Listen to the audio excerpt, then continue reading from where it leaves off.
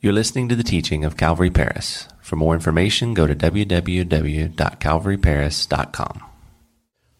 I'm here today to tell you that a great relationship with Jesus Christ starts out by a simple decision to trust in Him for salvation. And from that smallest and simplest of decisions can come the greatest and the strongest connections of faith. That is what we see being offered today to the disciples of Jesus Christ in the form of a simple meal, the Passover supper, the bread, the cup, Jesus offering to His followers a simple means of drawing close to Him and establishing a connection that has obviously lasted for centuries. We pick up our text in Mark chapter 12 and verse 12, reading that on the first day of unleavened bread, when they killed the Passover lamb, remember that Jesus Christ is that representation of God's Passover lamb.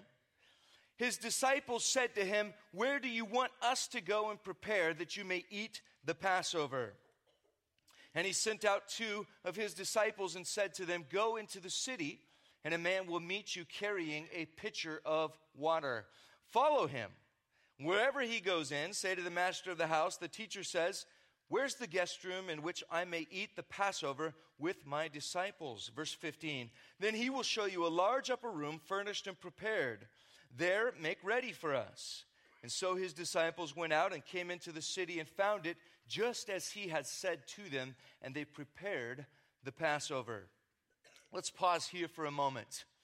First of all, I'd like to point out to you this morning that there were a couple of disciples here, and there were just a few of many, it seems, that were committed to serving Jesus Christ in whatever He asked them to do.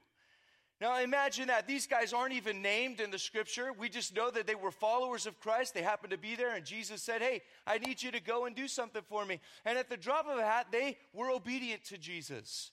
They trusted Him and they followed Him. Man, how many of us would love to be those kind of disciples? Names aren't mentioned. No fame and glory like the other 12 disciples and later 11 apostles. But just guys and men and women that just decided, you know what, I love Jesus. I'm going to follow Him. I'm going to do whatever He asks. I love their example here. But Jesus here is exercising the gifts of the Holy Spirit, speaking with supernatural foreknowledge. That's part of His divine attributes of omniscience, Jesus being God in the flesh. And He knows what's going to happen, and He tells them, "Hey, you guys are going to go into the city, and you're going to find a guy carrying a pitcher of water." Now, we might all look at that and just go, well, what's the big deal? There's probably hundreds of guys carrying pitchers of water, but that was not the case. If you do a contextual study of the culture in those days, you'll find that men did not normally carry pitchers of water. In fact, if a man had any liquid at all, it was usually wine, and it was carried in a wineskin. It was the women that were tasked with that duty of bringing water, and they would do so with pitchers. Okay, that was the culture. So to see a man carrying a pitcher of water would have been a clear anomaly, would stick out, making it easy for His disciples to discern that sign. Now, of course, it shouldn't be a surprise to any of us that the two disciples went into the city and they found everything just as Jesus said. And yet, we are surprised because so often we of little faith, we find ourselves being surprised whenever things work out just like God says they will, don't we? Now, if we're honest with ourselves, many of us have this lack of faith in ourselves. I can't tell you how many times I've gone over old prayer journals. Yes, I do keep a little prayer journal, guys. I know it might seem a little girly, but I do, all right? I write down some of my prayers. And I'll tell you what, it's been one of the most faith-building exercises I've ever done as a Christian man. As I look back from time to time in those journals and I see amazing amounts of God's answers to prayer. I mean, sometimes there's so many answers to prayer, I forget to thank God for them. And I go, oh, wow, I didn't realize God answered this prayer. He's been working and doing things exactly the way I've been asking and praying for so long.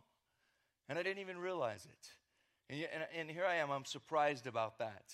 I think the Lord looks at us and goes, come on, guys. By now you ought to get it. You got to get it. I'm at work here. I'm doing things. And as we pray, he moves, he works. So Mark, the writer of this gospel, he's letting us know something here that's important. I want you to catch it, and it's in your study guide, and that is that Jesus Christ is clearly divine. Because he is exercising the quality of omniscience, which is an attribute possessed only by God. That quality of omniscience, what it means is that God knows everything that will happen, everything that could happen, and everything that would happen in any given situation all the time. Just stop for a minute and think about that. That is a very deep truth about God. And it applies to Jesus Christ, who is God in human flesh. Think about that for a second. Jesus, not right now. He's chosen to give up that divine, some of those divine attributes, and yet not completely, because we see him using exercising omniscience here. But think about this: God, the God that we worship this morning, knows everything. There's nothing that he can be taught. None of you has any knowledge and that you could teach God anything. Remember, Job kind of got the lesson handed to him there as he was questioning God and his sovereignty and why he did things the way he did. And God showed up in a whirlwind and he said, "Who are you, man? Were you there when I laid the foundations of the earth? Were you there when I taught the Leviathan how to swim and all of those amazing creatures?" And Job was like, no, I wasn't there. And he was humbled in that presence. Well, God, who knows everything, he can't be taught anything. He knows it all. Hey, that's our God. And in Mark's gospel, he reminds us here that Jesus is indeed God in the flesh, who knows all things. And the point here is that this is not catching Jesus off guard. His death, his resurrection. He's letting his readers know that Jesus knew about this all along. He knows that this is going to happen. It doesn't change that it's going to be hard for him, but he knows that this is coming. We continue in verse 17, reading, "In the evening he came with the 12. And now as they sat and ate, Jesus said, 'Assuredly I say to you, one of you who eats with me will betray me.' And they began to be sorrowful and to say to him one by one, 'Is it I?' And another said, 'Is it I?'" Now, the way that this reads in the original Greek is not that they were just saying, "Is it I?" but rather it infers that it was a negative assertion, that what they were really saying here, if we were to translate it very literally right out of the Greek, is that surely it is not I. That's what they were kind of saying. They were basically saying, even Judas was saying this, surely not I. Even Judas included in this group saying this. Verse 20. "He answered and said to them, 'It is one of the 12 who dips with me in the dish.'" Now that's interesting right there. Think about this for a second. The Passover meal in those days is believed, especially a meal that was, in an intimate setting in an upper room like this one would have been, was probably served around a U-shaped table with the guest of honor, the one that was hosting the feast, in this case Jesus, there at the apex of the U. And from John's gospel, we know that John was on his right because he leaned his head back on the breast of Jesus as they were sharing that fellowship after the meal. But there on his left would have been the other guest of honor. And this one, we believe, was Judas, sitting right there to the left hand of Jesus Christ. Jesus, in his love for Judas, putting him there on his left, because that's where he would have dipped his bread into the dish there, right in front of them. It was kind of a paste that was meant to resemble the mortar that they used to build bricks in Egypt. It all dates back to the Passover, the Passover feast and the reason for celebrating it. So Judas would have been the guy right there next to the Lord. Think about that for a minute. Verse 21, "The Son of Man indeed goes just as it is written of him, but woe to that man by whom the Son of Man is betrayed. It would have been good for that man if he had never been born." What an eerie feeling this moment must have been for Jesus Christ. What a heartbreaking moment this was for Jesus. See, he wasn't cursing Judas by saying it would have been better if you'd have never been born. But rather what he's saying here when he says this is that, hey, in spite of all my love for you, Judas, what you're about to do, I can't keep you from doing it. It would have been better if you just wouldn't have been born. Jesus is expressing heartfelt sorrow here for what is about to happen. We need to know that Jesus Christ sorrows over the lost. Jesus Christ has a heart of sorrow for those that are perishing. It is here in this scripture that we find some very complicated and very mysterious truths that need to be brought out and discussed at this moment. So I'm going to get a little bit theological on you, but that's okay because this theology session is designed so that we might praise God more, that we might realize the depth of His greatness, and that we might open our hearts to Him in worship and in praise. Now, no doubt if you're thinking about this passage, as many have, including myself, you have questions in your mind. You might ask that question, did Judas have to betray Jesus? Did he really have a choice in this matter, or is this something that was really kind of foreordained by God to do? And then, why is Jesus, sorrowing over something that had to happen? And why did he have to be the one that was going to betray the Christ and be doomed to judgment forever? Well, there's quite a few answers to that. As I said, this is a complicated issue in the Scripture. But I'd like to address it by just giving you guys 3 basic truths that you can file away and chew on. They're in your study guide this morning. But the first one is that we need to remember that foreknowledge, God's foreknowledge, which is the attribute of His omniscience, is not equal to foreordination. Okay? Let me say that one more time. Foreknowledge is not equal to foreordination. Now, this would make God the author of sin if it were equal. If foreknowledge and foreordination were equal, then God would be the author of sin. Now, I'm not saying that foreordination does not exist. Okay? I'm merely saying that it is not synonymous with foreknowledge. We all know that God foreordained that His Son, Jesus Christ, would die for the sins of the whole world. We know that. But foreknowledge is not connected to the cause of an event. It is merely the knowledge of what will happen. Now, if I might put it to you in a little bit of an illustration, and I remind you that all earthly illustrations at this point are going to be a little bit imperfect. But let's suggest that you were standing on top of a mountain. And from your vantage point on top of that mountain, you saw a car coming down a curvy road at a reckless speed. And you, looking at that car, looked ahead down that road and saw that around a curve, there's a bridge, but that bridge is out. And you, from your vantage point, you have a foreshadowing that this person, because of the speed they're traveling at and the reckless way that they're driving, is probably going over that bridge. Now, when they do go over that bridge, you're not the one that caused them to go over that bridge.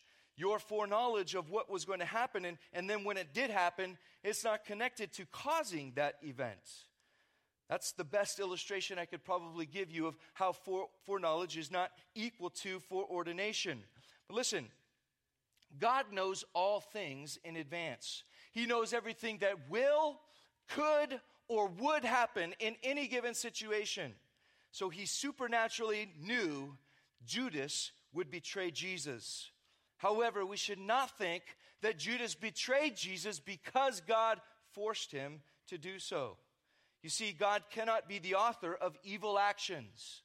God cannot foreordain evil because that would make Him responsible for evil. We'll talk a little bit more about that in a second, but right now, this brings us to the second truth principle that I want to point out to you this morning, and that is that God's foreknowledge is not incompatible with human freedom.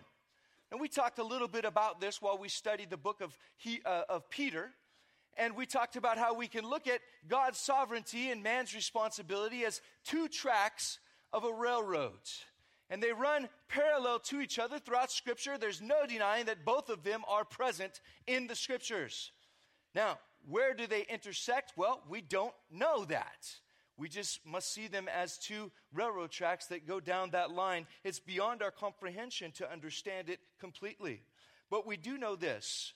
The foreknowledge of God is not incompatible with human responsibility or freedom.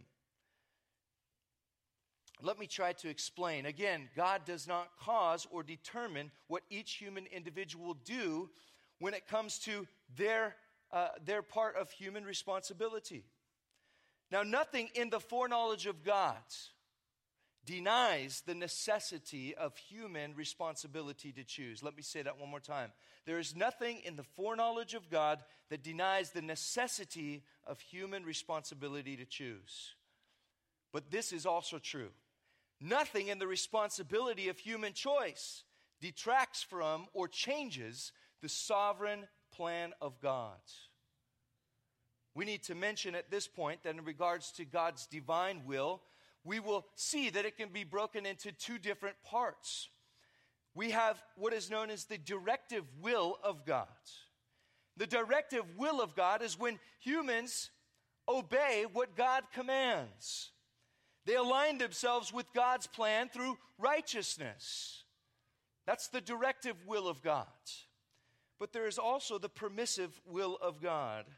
And that is what happens when humans choose that which is self-serving, that which is wrong, that which is not godly, putting themselves before God's directive, and therefore committing something that is evil, less than good. Now, God is able, the scriptures tell us, to use all things together for good, for those who love him and are the called according to his purpose. That's Romans 8 and verse 28 and 29. Those are amazing scriptures. So God is not the author of evil. But if he's not the author of evil, then who is? Now listen, this is where we're forced to admit that it is our own human freedom which is to blame for the problem of evil and suffering in our fallen world. Listen, because sin entered into the world at the fall, at the very beginning, with Adam and Eve, evil and suffering entered into the world at that moment. And that is where so many things go, not according to God's directive will. And that's why today we have sin and death in our world. And those actions of sin perpetuate through the generations, creating more and more difficulty and suffering and harm as they go along. But listen, God knew that was going to happen. He foreknew that. And he foreordained that his son Jesus Christ would come to this earth to die on the cross as a sacrifice for all of that sin, to bring hope into a fallen world, to bring eternal life to those that would trust in his name. So while God knew that Judas would betray Christ, Judas was still acting as a free moral agent who chose to do something evil because of his own love for money. Lastly, I would mention that God's immutability, that's his unchanging character, his unchangeableness, is proof that Judas had opportunity for salvation. And why do I bring this up? Because I want you to know that it's not as if Judas did not have the opportunities that every human being has to receive the gift of salvation. And I'll only touch on this point briefly this morning, but I think we need to understand that God is unchanging. And because of this, we know that Judas also was given every opportunity to repent, to believe the gospel, even though the scriptures indicate to us that he did not do that. You know, the Bible tells us very clearly that God is love. God is love. It tells us that he is slow to anger and he is full of compassion and mercy. The Bible tells us that he is also righteous and holy at the same time as he is loving and slow to anger and gracious and compassionate. The Bible also tells us in James chapter 1 and verse 17 that he is good, not having any shadow of turning. There's absolutely no ill will in God's nature towards human beings. That's what that verse means, James 1:17. I should know that verse because it was engraved in my very first wedding ring. Yes, I had a wedding ring at one time. It was gold, white gold. And engraved into the inside of that wedding ring was the words James 1:17. And it was a reminder to me, not because I'm good, but because the Lord is good.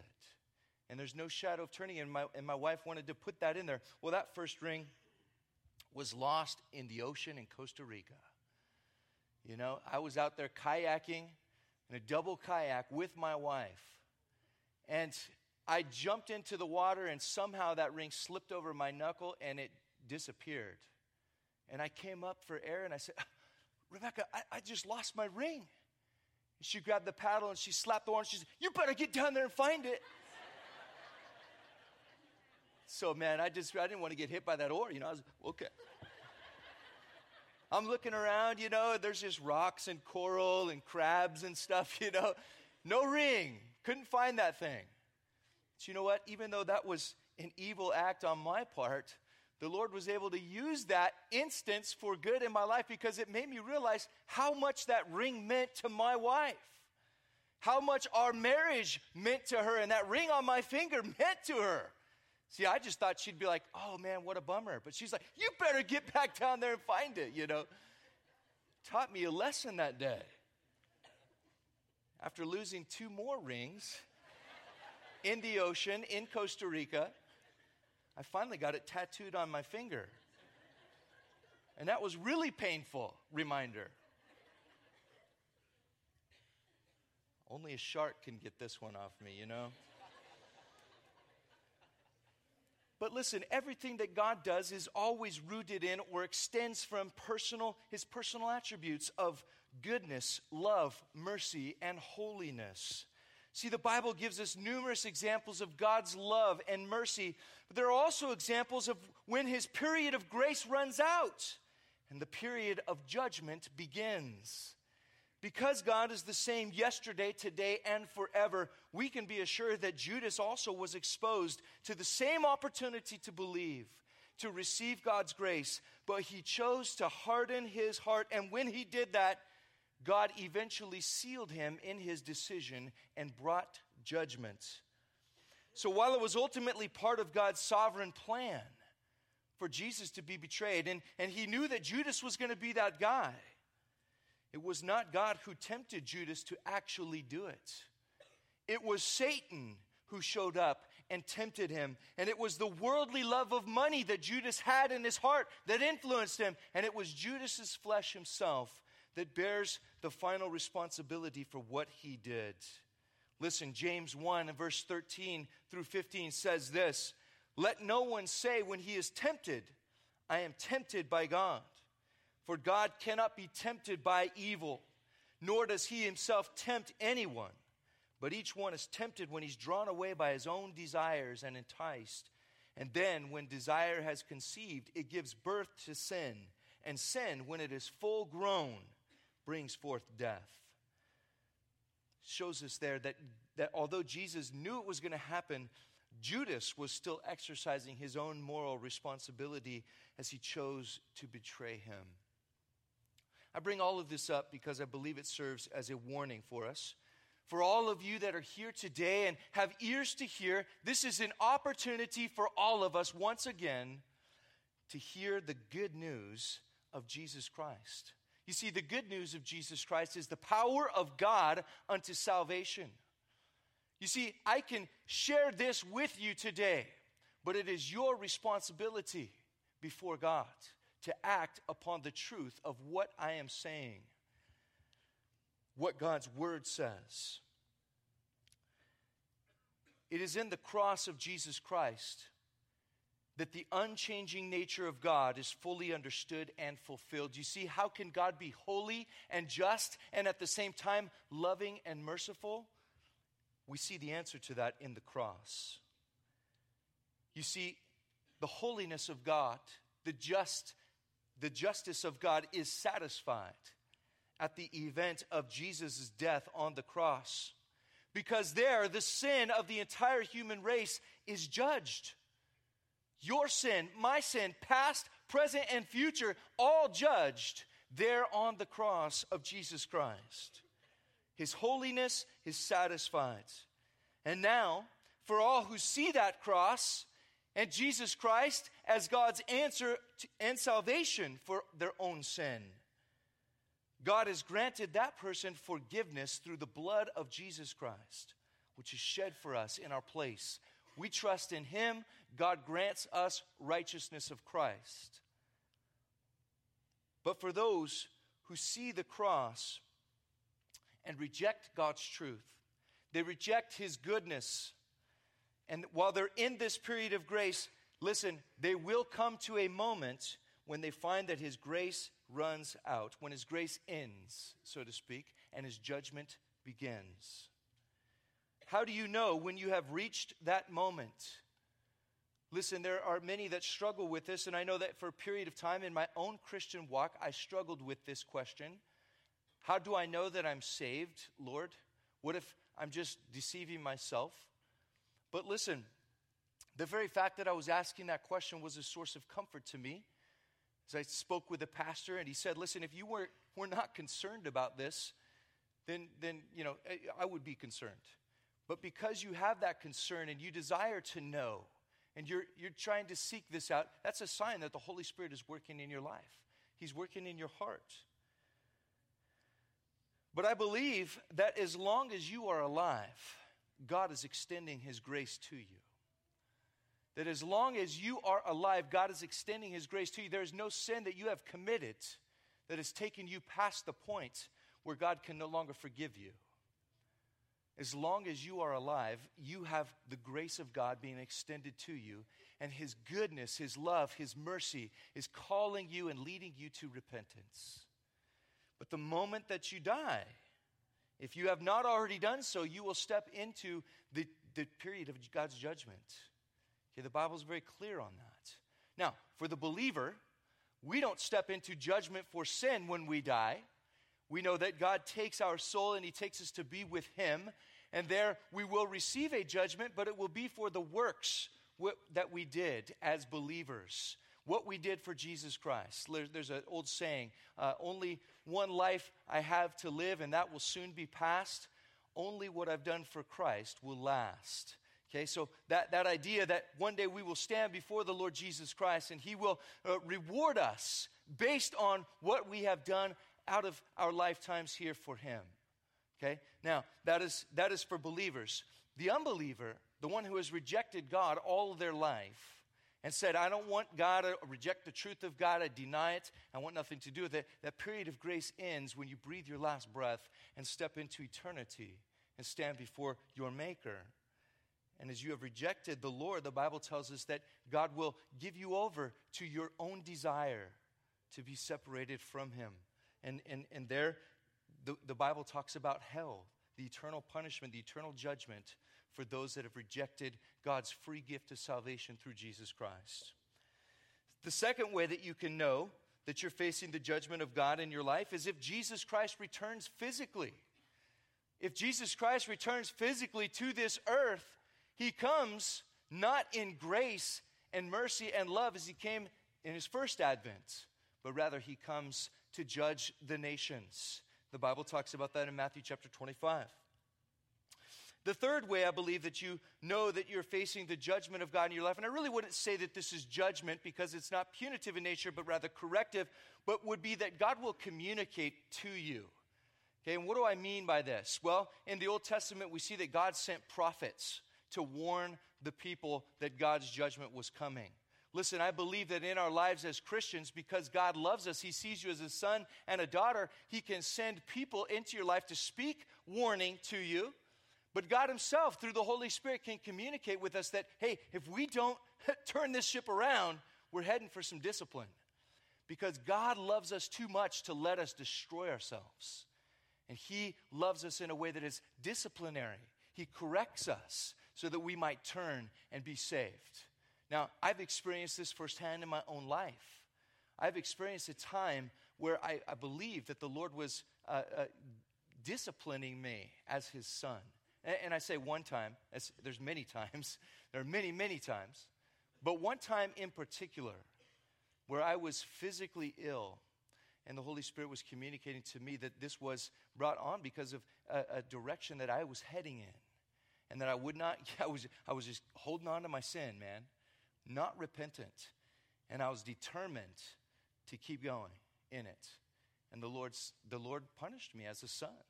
And so I believe that God will communicate it to us at times that, hey, this is discipline, not punitive, but corrective. I'm turning you around. Let's move on and let's finish up our lesson for today in verse 22. We're going to read through verse 25. These are the last verses we're covering this morning. It says that as they were eating, Jesus took bread, blessed and broke it, gave it to them, and said, "Take, eat, this is my body." Then he took the cup, and when he had given thanks, he gave it to them, and they all drank from it. And he said to them, "This is my blood of the new covenant, which is shed for many. Assuredly, I say to you, I will no longer drink of the fruit of the vine until that day when I drink it new in the kingdom of God." Let's pause here this morning. Jesus here institutes something very important. This is what we call in the church the Lord's Supper or communion, the Eucharist. It is an ordinance of the church, meaning that it is something that we believe Jesus orders us to do. Did you catch that, church? This is a directive from Jesus Christ himself, our commander-in-chief, so to speak, giving every Christian believer the order to participate in his supper as a way of remembering him until the day that he comes, or until the day that he takes us to celebrate with us. And then in his kingdom here on the earth, we'll be celebrating it with him multiple times. But listen, this is an ordinance. The other ordinance of the church is baptism, in case you were wondering, which if you've never done, you will need to do that at some point because it's an action that shows how that you have decided to follow Jesus Christ. And listen, if you're a Christian here today and you've never been baptized and you're wondering, well, how do I do that? Hey, talk to one of the pastors, myself, Greg, Drew, and let us know that you would like to be baptized. We have a baptismal here at the church. We would love to schedule that and do it. And if you're like, no, baptize me now, I'll break out a water bottle. I got no qualms with doing it that way either. We'll just go out to the parking lot and just praise the Lord, man. Baptize you in the name of the Father, the Son, and the Holy Spirit. Hey, it's an ordinance. And who am I to deny somebody from wanting to follow after Jesus Christ and to be baptized in the name of Jesus Christ? It's a wonderful thing. Listen, sometimes I think we get too hung up on traditions. We get a little too hung up on those kinds of things. But we need to realize, listen, Jesus kept it simple. He said, the Lord's Supper. That's my directive for you.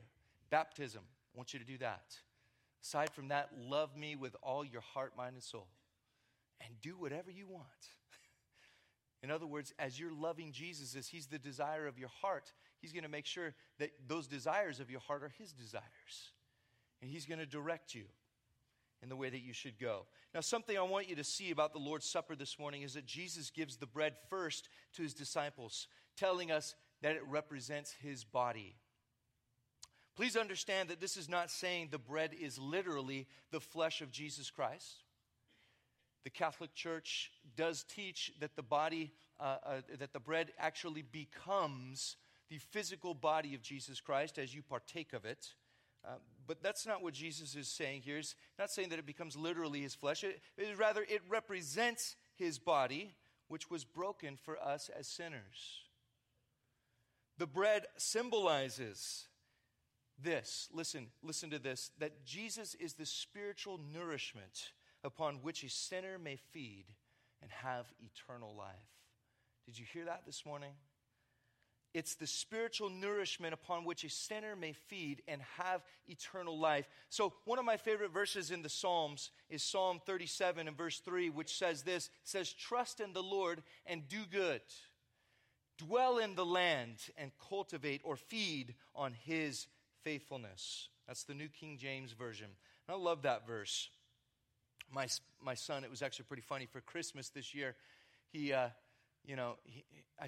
First of all, I saw him, doing some wood carving in the shop. And he had his pocket knife out and had a couple of boards. And I could tell he was wanting to make something special for us for Christmas. And, he had written out this one thing. It said, "I love you" for my wife. "I love you, Mom," and it was carved into a piece of wood. And he came in and he goes, "Hey, Dad, what's your favorite Bible verse?" And I'm like, "Oh man, I could really slaughter him with this one." Just give him a big old long verse and just break his heart. But no, so I was like, okay, what's a short one? Psalm 37:3. This one right here: dwell in the land and feed on His faithfulness. So I gave him that verse, and he went out to dutifully to try to carve that into a piece of wood. And he gave up on it, actually. And on Christmas Day, I found out because he ended up just writing in cursive on a piece of paper and put it in a frame and gave it to me, the verse.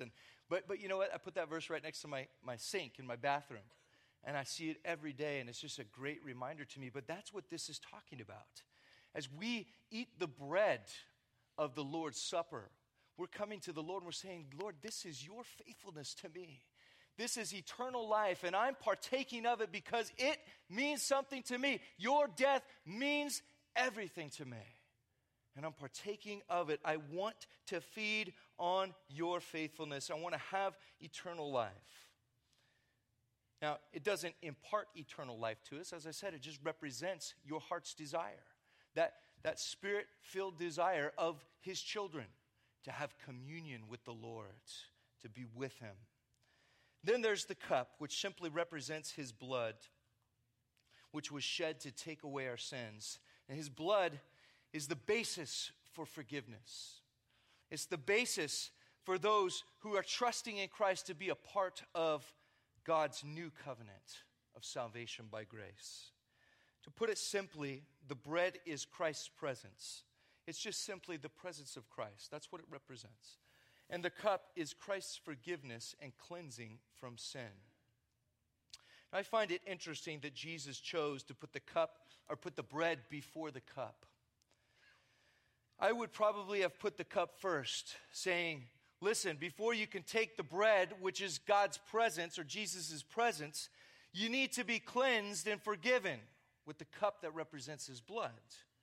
Before His presence can enter us, we need to be clean." That's my logic. But Jesus doesn't establish it that way at all, does He? He doesn't follow that pattern. He gave the bread first and followed it with the cup. And I believe that there's a lesson in that for all of us here today. In so doing, Jesus essentially says to you and to me this morning, "Hey, I will come into you just as you are. I came to be with you. I love you. And then I will cleanse you with my blood." As we close today, I would venture to say that most of us have the mistaken idea that we need to clean up our life first. That we got to clean ourselves up and look presentable and come to the Lord and say, "See, God, see what you're getting? I look real nice on the outside. I'm giving myself to you, Lord." But the Lord is saying, "Listen, just come as you are. You don't got to get cleaned up for me. I'll take care of that. I love you the way that you are." Now, He doesn't keep us in the state of where we are, because we realize His grace is actually the means to which we are transformed more and more into His image. But He does want us to come just as we are. Jesus says to you and to me, take the bread first. In other words, let me come in first. Then take the cup. I'll clean you up. We don't do it on our own. It's His work in us. Our work is to believe. He does the rest. The Apostle Paul says this in Galatians chapter 2 and verse 20. He says, "My old self," and I'm reading from the New Living Translation. He says, "My old self has been crucified with Christ. It is no longer I who live, but Christ lives in me. So I live in this earthly body by trusting in the Son of God, who loved me and gave Himself for me." That's what the Christian life is all about. It's not about cleaning ourselves up and presenting ourselves as something worthy. It's about trusting in Him to do all of that for us. Yeah, we have to put our part in. We can't just be lazy, apathetic Christians that think that, God's going to miraculously cure our sinful habits. No, we need to put our part in as well. We need to pursue the Lord, and we need to cooperate with the work of the Holy Spirit. But it all starts by trusting that He's the one who's going to do it. I challenge you today, are you trusting in Him? Oh, how we need to understand, church, that we cannot clean ourselves up first. What we need to receive Him into our lives, and He does the rest. Pray with me.